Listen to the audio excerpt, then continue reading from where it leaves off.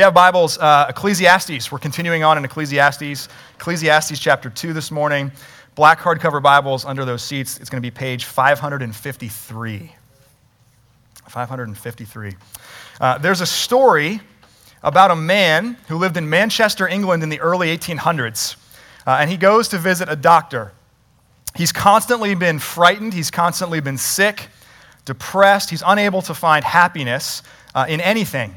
And he confesses to the doctor during this appointment he's even been suicidal. Upon examination, the doctor can find nothing that is physically wrong with this man, so he encourages him to get out and enjoy himself. Go enjoy a little bit of what life has to offer. Specifically, there's a circus that's recently come to town, and he suggests that this man go to that circus and see Grimaldi, the clown, in the circus. He's the funniest man alive, the doctor says. And the patient hears him say that and is silent for a moment. And then, in an even more helpless and downcast tone, turns to the doctor and says, "I am Grimaldi." So many of the prescriptions that we offer for a good life, for a better life, fall completely flat. In our search for meaning, in our search for purpose and happiness and satisfaction, when one pursuit comes up empty, what we then immediately do is grasp for another. And for a time, the novelty of this new grasp, this next pursuit, might appear to be the answer. Until, like Grimaldi the clown, the only prescription left is the very thing we've already achieved, the very thing we're already known for and therefore have come to know the emptiness of in a deeply personal way. So we prescribe laughter, and the funniest among us truly are the saddest. We prescribe wisdom, and the wisest among us are the most vexed. We prescribe wealth, and as story after story will tell you, the wealthiest people among us are the unhappiest. We prescribe work, and the hardest working, most successful among us are the least fulfilled. This is no crisis of our modern era. It's a crisis as old as humanity itself. And as we continue this series in Ecclesiastes, this ancient biblical book of wisdom literature, we track this preacher king's quest to find purpose, to find satisfaction in anything and everything, as he says, under the sun. We already know his conclusion, because as we read last week, he states it up front. All is vanity. All is meaningless. All is smoke. And this morning, as we make our way through chapter 2, he's going to step us through some of the process that it took to arrive at that conclusion. So I invite you to listen now with open ears to this book that we love. This is Ecclesiastes chapter 2, beginning in verse 1. I said in my heart, "Come now, I will test you with pleasure. Enjoy yourself." But behold, this also was vanity. I said of laughter, "It is mad," and of pleasure, "What use is it?" I searched with my heart how to cheer my body with wine, my heart still guiding me with wisdom, and how to lay hold on folly, till I might see what was good for the children of man to do under heaven during the few days of their life. I made great works. I built houses and planted vineyards for myself. I made myself gardens and parks and planted in them all kinds of fruit trees. I made myself pools from which to water the forest of growing trees. I bought male and female slaves and had slaves who were born in my house. I had also great possessions of herds and flocks, more than any who had been before me in Jerusalem. I also gathered for myself silver and gold and the treasure of kings and provinces. I got singers, both men and women, and many concubines, the delight of the children of man. So I became great and surpassed all who were before me in Jerusalem. And also my wisdom remained with me. And whatever my eyes desired, I did not keep from them. I kept my heart from no pleasure, for my heart found pleasure in all my toil, and this was my reward for all my toil.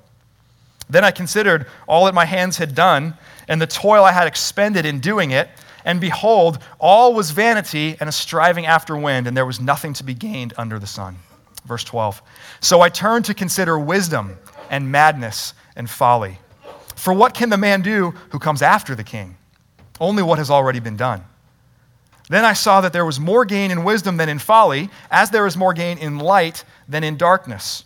The wise person has eyes in his head, but the fool walks in darkness. And yet I perceive that the same event happens to all of them. Then I said in my heart, what happens to the fool will happen to me also. Why then have I been so very wise? And I said in my heart that this also is vanity. For of the wise as of the fool there is no enduring remembrance, seeing that in the days to come all will have been long forgotten. How the wise dies just like the fool. So I hated life, because what is done under the sun was grievous to me, for all is vanity and a striving after wind. Verse 18, I hated my toil, in which I toil under the sun, seeing that I must leave it to the man who will come after me. And who knows whether he will be wise or a fool? Yet he will be master of all for which I toiled and used my wisdom under the sun. This also is vanity. So I turned about and gave my heart up to despair over all the toil of my labors under the sun. Because sometimes a person who has toiled with wisdom and knowledge and skill must leave everything to be enjoyed by someone who did not toil for it. This also is vanity and a great evil. What has a man from all the toil and striving of heart with which he toils beneath the sun? For all his days are full of sorrow, and his work is a vexation. Even in the night his heart does not rest. This also is vanity. There is nothing better for a person than that he should eat and drink and find enjoyment in his toil. This also I saw is from the hand of God. For apart from him, who can eat or who can have enjoyment? For to the one who pleases him, God has given wisdom and knowledge and joy. But to the sinner he has given the business of gathering and collecting only to give to one who pleases God. This also is vanity and a striving after wind. This is the word of the Lord. Thanks be to God. Let me pray for us. Guide us, O God, by your word and by your spirit, that this morning in your light we may see light, that in your truth we may find freedom, and that in your will we might discover your peace, which surpasses all understanding. We pray this through Jesus Christ our Lord. Amen. So in this text, Koheleth, this preacher king, details three aspects of his quest and of his conclusion: the vanity of wisdom, the vanity of pleasure, and the vanity of work. And we'll step through each of those three things with the rest of our time. So first, the vanity of wisdom. Chapter 2 actually begins with Koheleth's pursuit of pleasure, but if we were to back up into the end of chapter 1 where we were last week, the actual first part of his quest, the first thing he tries, is wisdom. And by wisdom here, he means wisdom and knowledge, intellect, apart from, as Proverbs would say it, the fear of the Lord. Knowledge and learning and intellect apart from a reverence and a worship and a fear of God. He's talking about the intellectual pursuit of searching out all that our minds can know. Because we, those of us who have been in the church for a long time, those of us who are Christians, because we know and often associate wisdom with a God-centered paradigm, and because Koheleth's quest here that he details in the book is really a quest of the best that life can offer outside of that paradigm, it might be helpful for you to think about this instead of the word wisdom by saying the vanity of learning or the vanity of education. Now, there is great value in learning. There's great value in education. That's why it is in our day, and has been for centuries, often suggested as the primary solution or a primary solution to the biggest problems we face in our world. If only people had access to better or more education, then we assume there would be no wars, there would be no poverty, there would be no bigotry or racism. But, Koheleth says, this kind of wisdom comes up woefully short. Look back for just a moment, chapter 1, verse 15. What is crooked cannot be made straight. What is lacking cannot be counted. He's saying there that there's a limit to what this kind of wisdom, what education and learning can achieve. And it can't actually get at the deepest root, at the source of the problem. As pastor and author Sinclair Ferguson writes, It cannot untangle the twists in the human heart. It cannot make up for what is lacking in the soul. Perhaps, Ferguson writes, Koheleth too had noticed that some of the most intelligent and well-educated individuals are among the saddest and most tortured of people. Indeed, Koheleth had noticed that, which is why he ends chapter 1 on that very note. He writes, "In much wisdom is much vexation, and he who increases knowledge increases sorrow." Does anybody remember those short PSA commercials? They ran for at least a couple decades, and they still might today, mainly on NBC, although maybe they were elsewhere. The more you know. Anybody remember these short PSAs? It'd be like a charming, charismatic personality, sometimes a celebrity. They would offer a tidbit of knowledge, and then there would be this graphic of a rainbow and a star that would appear over their head, and this little jingle like, boo, boo, boo, boo. Does that ring a bell? Does that ring a bell? Okay, Koheleth makes a terrible writer for that, for the more you know. Like, imagine this: vexation, sorrow, misery. The more you know. The more you know. And he carries the same line of thought forward into the middle of chapter 2. He looks at this, as he says, from all sides, not only the value of wisdom, but he flips it around. What about the value of folly or madness? And for a brief moment in verse 13, it sounds like maybe he's found an answer. There's more gain in wisdom than in folly, as there is more gain in light than in darkness. Great news. Except, before we can even catch our breath, verse 14 continues, "And yet I perceive that the same event happens to all of them." So wisdom is a better path than folly, but, he says, it doesn't prevent death. You're still going to die. And the mixed bag is that though it's an infinitely better way than folly, your wisdom in all of those years, or however many or few there are between now and the day you inevitably die, will be full of additional vexation and suffering if you have wisdom. And then, to top it all off, you'll all be forgotten anyway. The more you know. And this realization hits Koheleth hard. It will do the same thing to us if we're willing to honestly engage that thought. Verse 17, "So I hated life because what was done under the sun was grievous to me. For all is vanity and a striving after wind." That's strong language. I hated life. It was grievous. If we are willing to confront realities as he is, life is often disappointing. Life is often bitter. And when something fails us and comes up short, as wisdom has failed Koheleth, we tend to react very strongly against it. So we can hate it with the same amount of passion as which we loved it 5 seconds ago.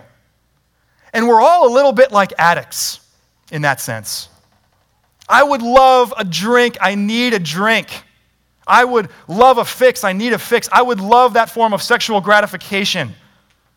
And when the 5-second high wears off, it leaves us emptier than before, and we hate the alcohol, and we hate the drug, and we hate the sex or the person we just objectified with an intense kind of hatred until we want it again. There's something bitter about this reality that the wise and the fool meet the same end. What then is the point of living wisely? What is the point of all the effort that we go through, that he went through to acquire wisdom and knowledge? That's exactly, if you feel that, that's exactly his discovery. He's saying there is no point. And as Peter Barnes puts it, the pursuit of wisdom sounds noble, but in one sense, it is like carving statues out of smoke. It is like carving statues out of smoke. And just as this pursuit of wisdom is revealed to be smoke, ultimately, so too is the pursuit of pleasure. So second, let's talk about that, the vanity of pleasure. Where wisdom is the intellectual pursuit, pleasure is really a series of non-intellectual pursuits. Come now, enjoy yourself, he says. It's a self-indulgent form of pleasure. Do what you want. Do what appeals to you. And these first 11 verses of chapter 2 detail for us a number of things that appeal not only to Koheleth in his day, but really appeal to us in our day. So for one, there's the pleasure of laughter, or by close extension, the pleasure of entertainment. Laugh it off. Don't be so serious. Take a more lighthearted approach to life. If you don't already see this everywhere around you in our society, if you start to look for it, you will find it everywhere. Songs, TV shows, bumper stickers. Don't Worry, Be Happy was a really popular song even a couple decades ago. If you like animals, if you're an animal lover, wag more, bark less. I'm sure some of you have seen that somewhere. Or just very simply stated, and if you ever get a chance to ask him about it, our elder Will Kenny's absolute favorite, life is good. No, it's not. No, it's not. That mentality, Koheleth says here, is madness. It's madness at best. At best. You're not paying attention and you will be woefully unprepared for suffering and tragedy when it comes. At worst, you're delusional. And you start to sound like a lunatic, like a speaker at one of my wife's former jobs who refused to open emails from a friend who was dying because opening the emails would create more negative energy in the world. God help us if we reach that point. God help us before we reach that point where we wouldn't engage with a dying friend because it's going to create more negative energy in the world somehow. Later in chapter 7, Koheleth's going to pick up on the same thought, and he's going to say, it's better to go to the house of mourning than to the house of feasting or the house of mirth. Why? As Sinclair Ferguson puts it, most of the time, consider this, most of the time, laughter is simply empty. Watch even a clean comedy, Ferguson says, on television or on the stage. Compare the after effect with that of watching a tragedy. The difference has been well recognized. Comedy is light. Tragedy is weighty. Comedy is superficial, but a good tragedy is able to produce a catharsis of the emotions like a medicine that cleanses pollutants out of the system and makes it function properly again. If you're inclined, if you see that inclination in your own life to believe that laughter is the best medicine, as the saying goes, what I would encourage you to do is make time soon to watch a good tragedy. Watch a good tragedy. Go on an emotional cleanse, so to speak. If you're inclined to keep it lighthearted all the time, then what I would encourage you to do is not fly a Life is Good flag outside your house. Sit across a fire pit from a friend who is suffering from cancer and burn a Life is Good flag together. And let the tears that come to your eyes cleanse your sight so that you might see reality a little more clearly. Koheleth attempts to cheer himself with another pleasure after laughter falls short, and it's wine. And here again, he comes up empty. It's not that wine itself is bad, but it's easy for him or for us to look to wine or to food or any other kind of substance for something to provide something more than it ever can. Our pursuits of pleasure are almost always different forms of escapism. So we encounter the brokenness of the world, we encounter the heaviness of the world, and we don't like it, so we try to escape it in one of 1,000 different ways.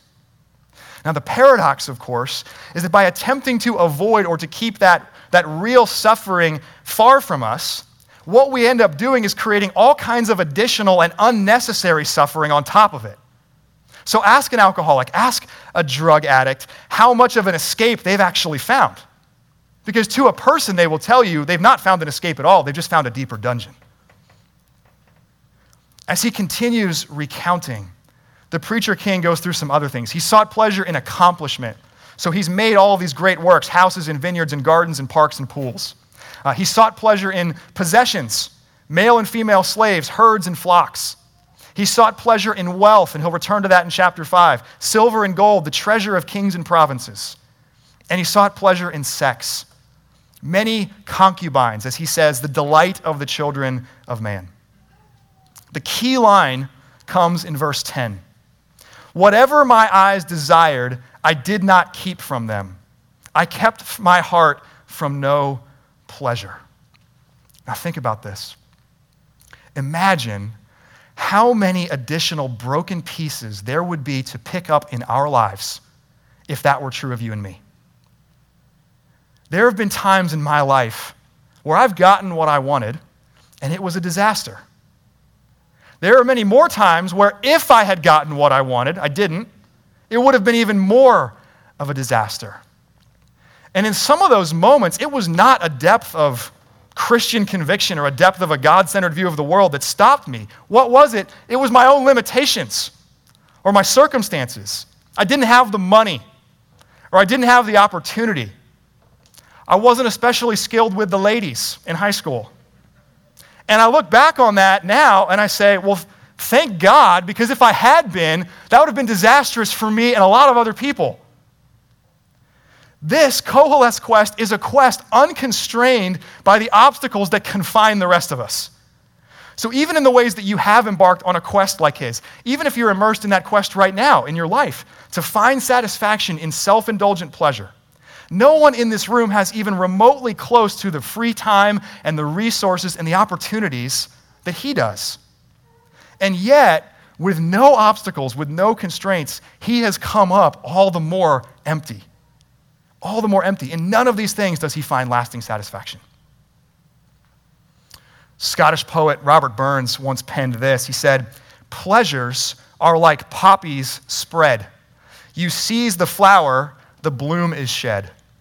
Or like the snow falls in the river, a moment white then melts forever.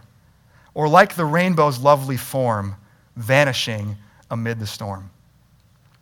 Koheleth knows that reality really well. The more that we lay hold of self-indulgent pleasures, the less we are satisfied. And you'll read any number of stories about this if you start to look into it. Ernest Hemingway is one. Ernest Hemingway knew this truth as well. He was a hedonist, pursued pleasure, whatever he wanted, and he got most of what he wanted. But he was miserable. And before he ended up taking his own life, he described his experience in his work, The Old Man and the Sea.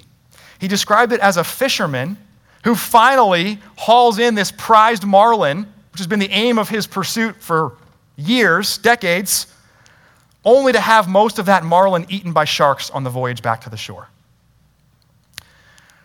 There is a moment here where Koheleth does find pleasure in his toil, in his great works. He says in the second half of verse 10 that his heart finds pleasure, and this was his reward for all of his work. But notice how fleeting it is. Immediately afterward, he continues, "Then I considered what my hands had done, and the toil I had expended in doing it, and behold, all was vanity and a striving after wind, and there was nothing to be gained under the sun." Would we learn it from him so that we don't have to keep learning it ourselves? Fleeting is the satisfaction that comes from the pursuit of pleasure. Even when that pleasure is something good, like work. And this vanity of toil, this vanity of work, is the third theme that he picks up on and expands upon in this text. So third, let's consider the vanity of work. By the time that we get to verse 18, Koheleth's perspective on his work and his toil has shifted pretty drastically. So follow this. Verse 10, pleasure in it, to immediately after, vanity, down to verse 18, I hated my toil with which I toil under the sun, seeing that I must leave it to the man who will come after me, and who knows whether he will be wise or a fool. According to the Williams Group, which is a wealth consultancy in the United States, 70% of wealthy families lose that wealth by the second generation. And by the third generation, it goes up to 90%. So statistically, even if we are among the people that have any significant amount of money to leave to the people that come after us, we are far more likely to leave it to a fool than to a wise person. You're like, did he just insult my kids? Kind of, but mine too, right? We're much more likely to leave it to a fool than a wise person. And even if it does survive the third generation, who's to say about the fourth and the fifth? This is why Koheleth hates work, and it's why you and I will hate work if all we're in it for is wealth creation or wealth preservation. And not only are there implications here for legacy, how we think about inheritance and the kinds of money or other things we would leave to our family, I think there's also important implications about how fired up we get about things like welfare and how fired up we get about things like taxation. And we don't have time to unpack all that this morning. Here's all I want to say about it. By all means, vote, advocate for your views here. Just as wisdom is far better than folly, I think there are ways that are far better than others. And I have my own convictions about that. But know this, whether you end up giving your money to the government or giving it to your own children, there is a solid possibility it will be squandered away. Makes another great demotivational poster, right? Your hard-earned money, someone's going to waste it. Someone's going to waste it. And ultimately, we have just unbelievably little control over that. So I guess we better spend it all on ourselves, except, oh crap, he already discovered pleasure and self-indulgence to a degree that none of us can ever experience doesn't do it either. So congratulations, here's the conclusion he gets to. Congratulations, you're going to work really hard. It won't satisfy. The fruits of it won't satisfy. And the wealth will disappear within a few short years after you die, along with any memory of you.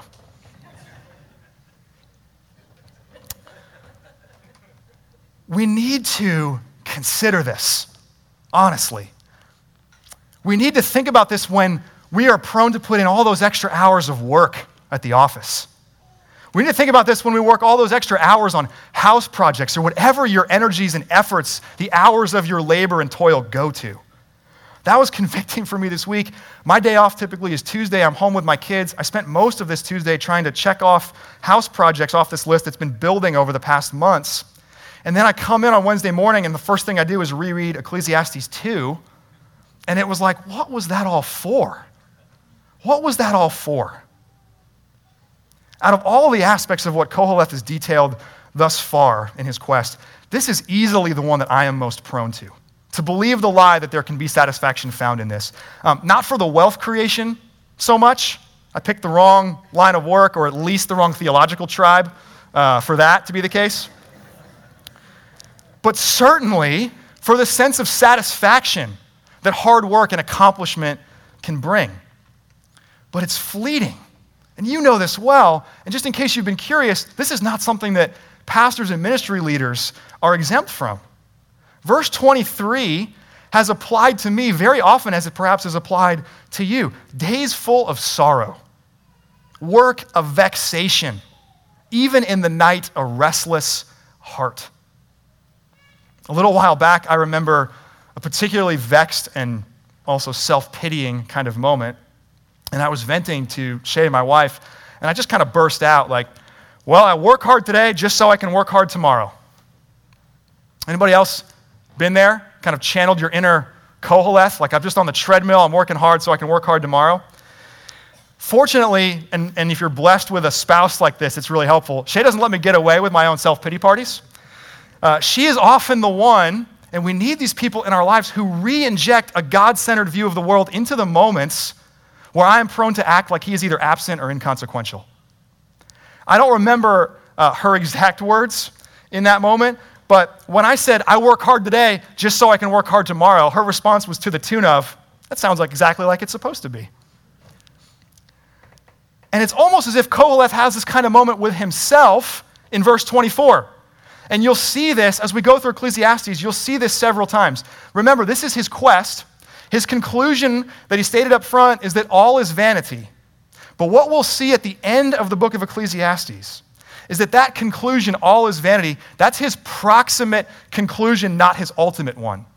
His ultimate one, the book ends, the conclusion of the matter, as he puts it, saying that God is there. The reality of God. God is there, and he will bring into judgment every deed, whether good or evil. So in a number of different moments of Ecclesiastes, we see this ultimate conclusion of the existence of God breaking into the quest where he's acting as if that's not the case. And that's what's happening here at the end of chapter 2. The best that we can do apart from God is to try to find enjoyment and eat and drink and enjoy our work because tomorrow we die. That's the best we can do. But the ability, and he sees this in the moment as he's writing that, the ability to truly enjoy these things If eating and drinking and work can ever be sources of actual joy and actual satisfaction, that's only going to be possible if they are received from the hand of God. And so here we get a small taste, just a small one, because it's been a discouraging chapter if you've been paying attention. A small taste of ultimate reality and the difference it actually makes if God is at the center of things.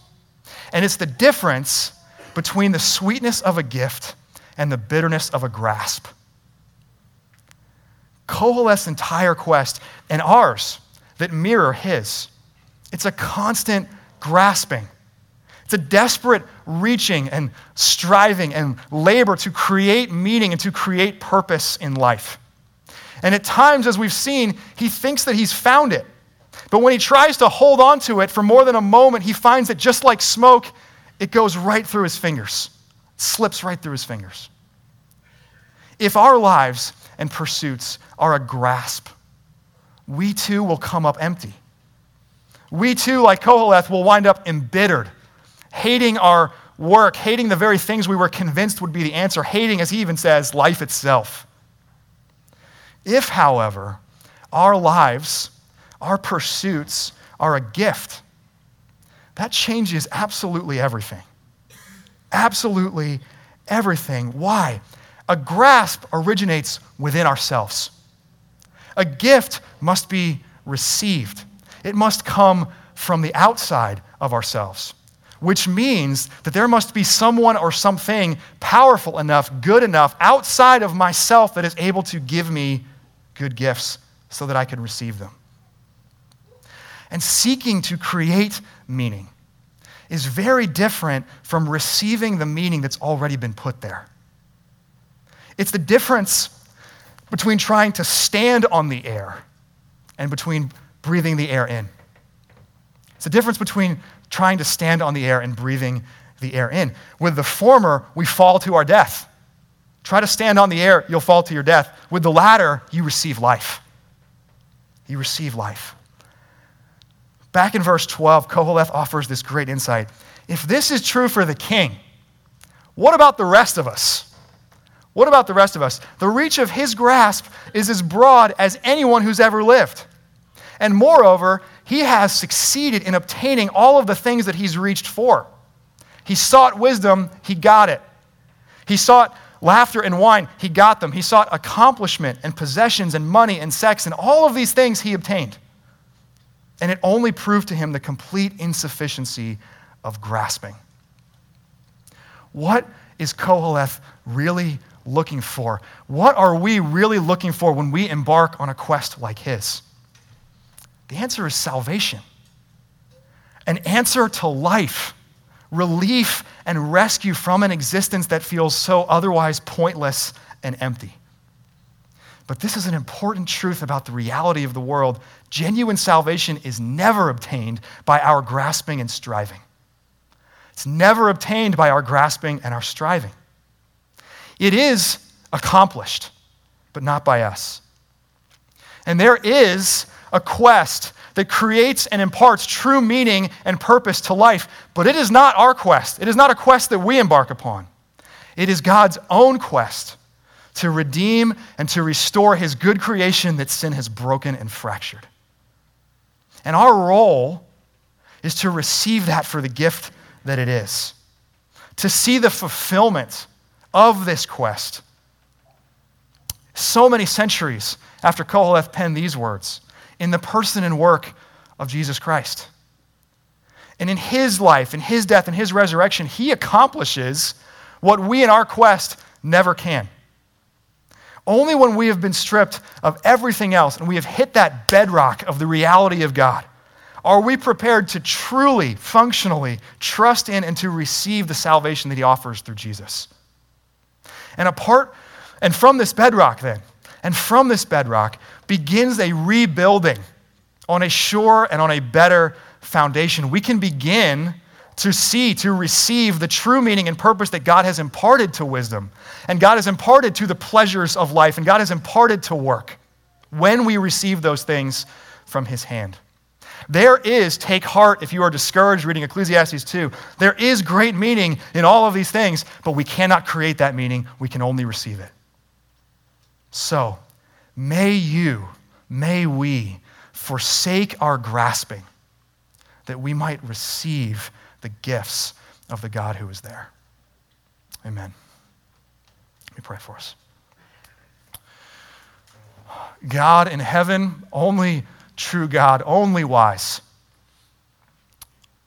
we ask that you would break through the fog, the smoke of our quest, and you would reveal to us that we wouldn't have to get all the way down to the end of the road as Koheleth did to realize the vanity of it. That our bitterness, when we come up empty in the pursuits of our lives, would lead us to hit that bedrock, would lead us to crash upon that bedrock, that it would be in your mercy and grace and opening up of our eyes to see you there and to begin to rebuild on a sure and better foundation. Forgive us for convincing ourselves that grasping at anything is our answer. May we instead look to you and receive from your hand the good gifts that you offer, none greater than the one we come to this table now to celebrate, the life and the death and the resurrection of your only Son, Jesus Christ. And it's in his name that we pray these things. Amen.